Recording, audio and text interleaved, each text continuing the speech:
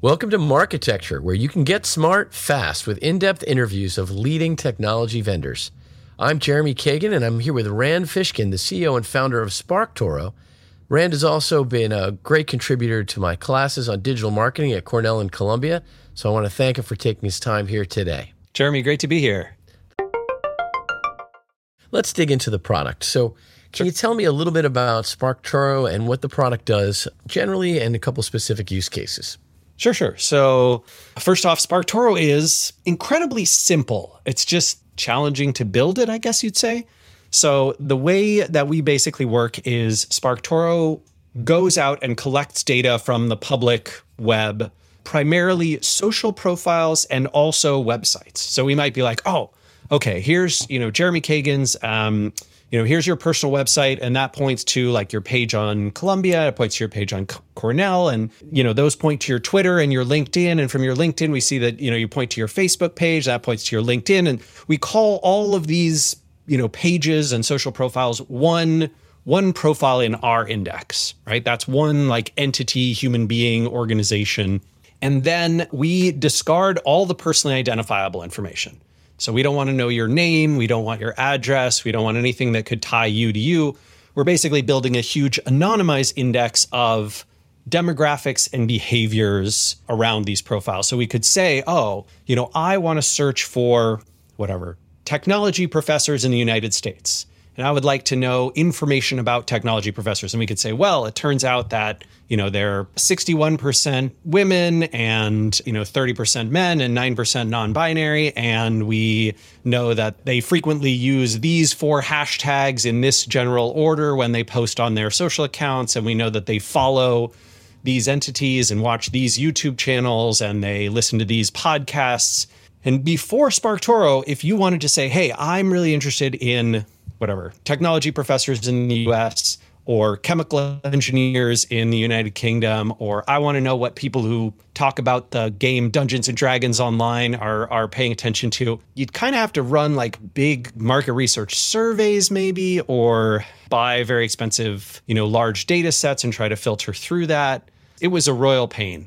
And SparkToro essentially solves quite a simple problem, which is I want to know the behaviors and demographics of a particular audience. And we call this field audience research, so slightly different from market research. And there's an infinite number of use cases, right? Basically, whenever someone in product or marketing or sales or strategy, even investors, economic boards of trade, the Board of Trade of New Zealand is one of our biggest customers. They use SparkToro all the time to help a whole bunch of organizations in New Zealand that are targeting the US and Canadian markets. And there's fascinating use case. One of my favorite use cases that I love to talk about was I can't reveal the television show, but there was a popular television show, particularly popular with GLBTQIA type of audiences.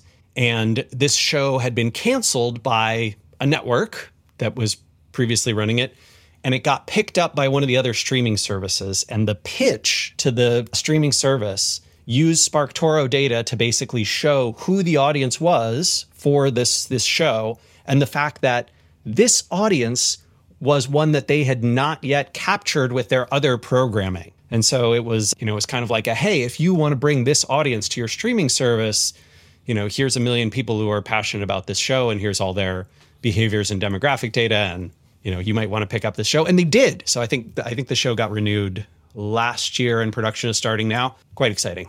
So would you say then, if you're looking to do research on a particular audience you're targeting for sales and marketing in particular, or to highlight a product to, this is a great way to find the profiles of those folks and sort of their influences and where they're hanging out online? Yes to the last 3 things, no to the first one.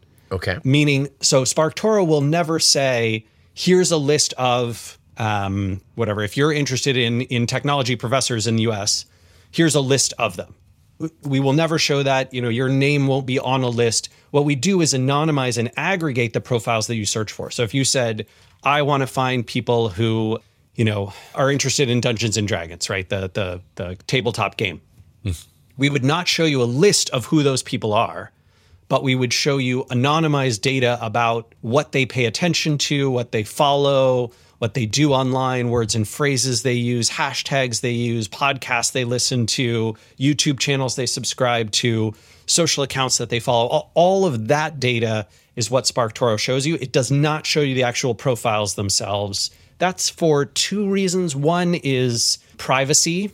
Technically, all of this is public data, and we could conceivably legally show it, but it's not what we want to do. We don't want to be a individual, one-to-one sales finding and spamming tool. And also, we think that the aggregated and anonymized percentile information is way more interesting, right? Like, it's way more interesting to know that you can reach 37% of all the people who talk about D&D online through, this particular website or this podcast or this YouTube channel than it is to say, oh, here's, Mary in Spokane, Washington, and she talked about D&D a bunch in the last 3 months. So not really a specific lead finding or generating tool, more of a tool to help identify where your audience is for either content marketing or advertising or something like that.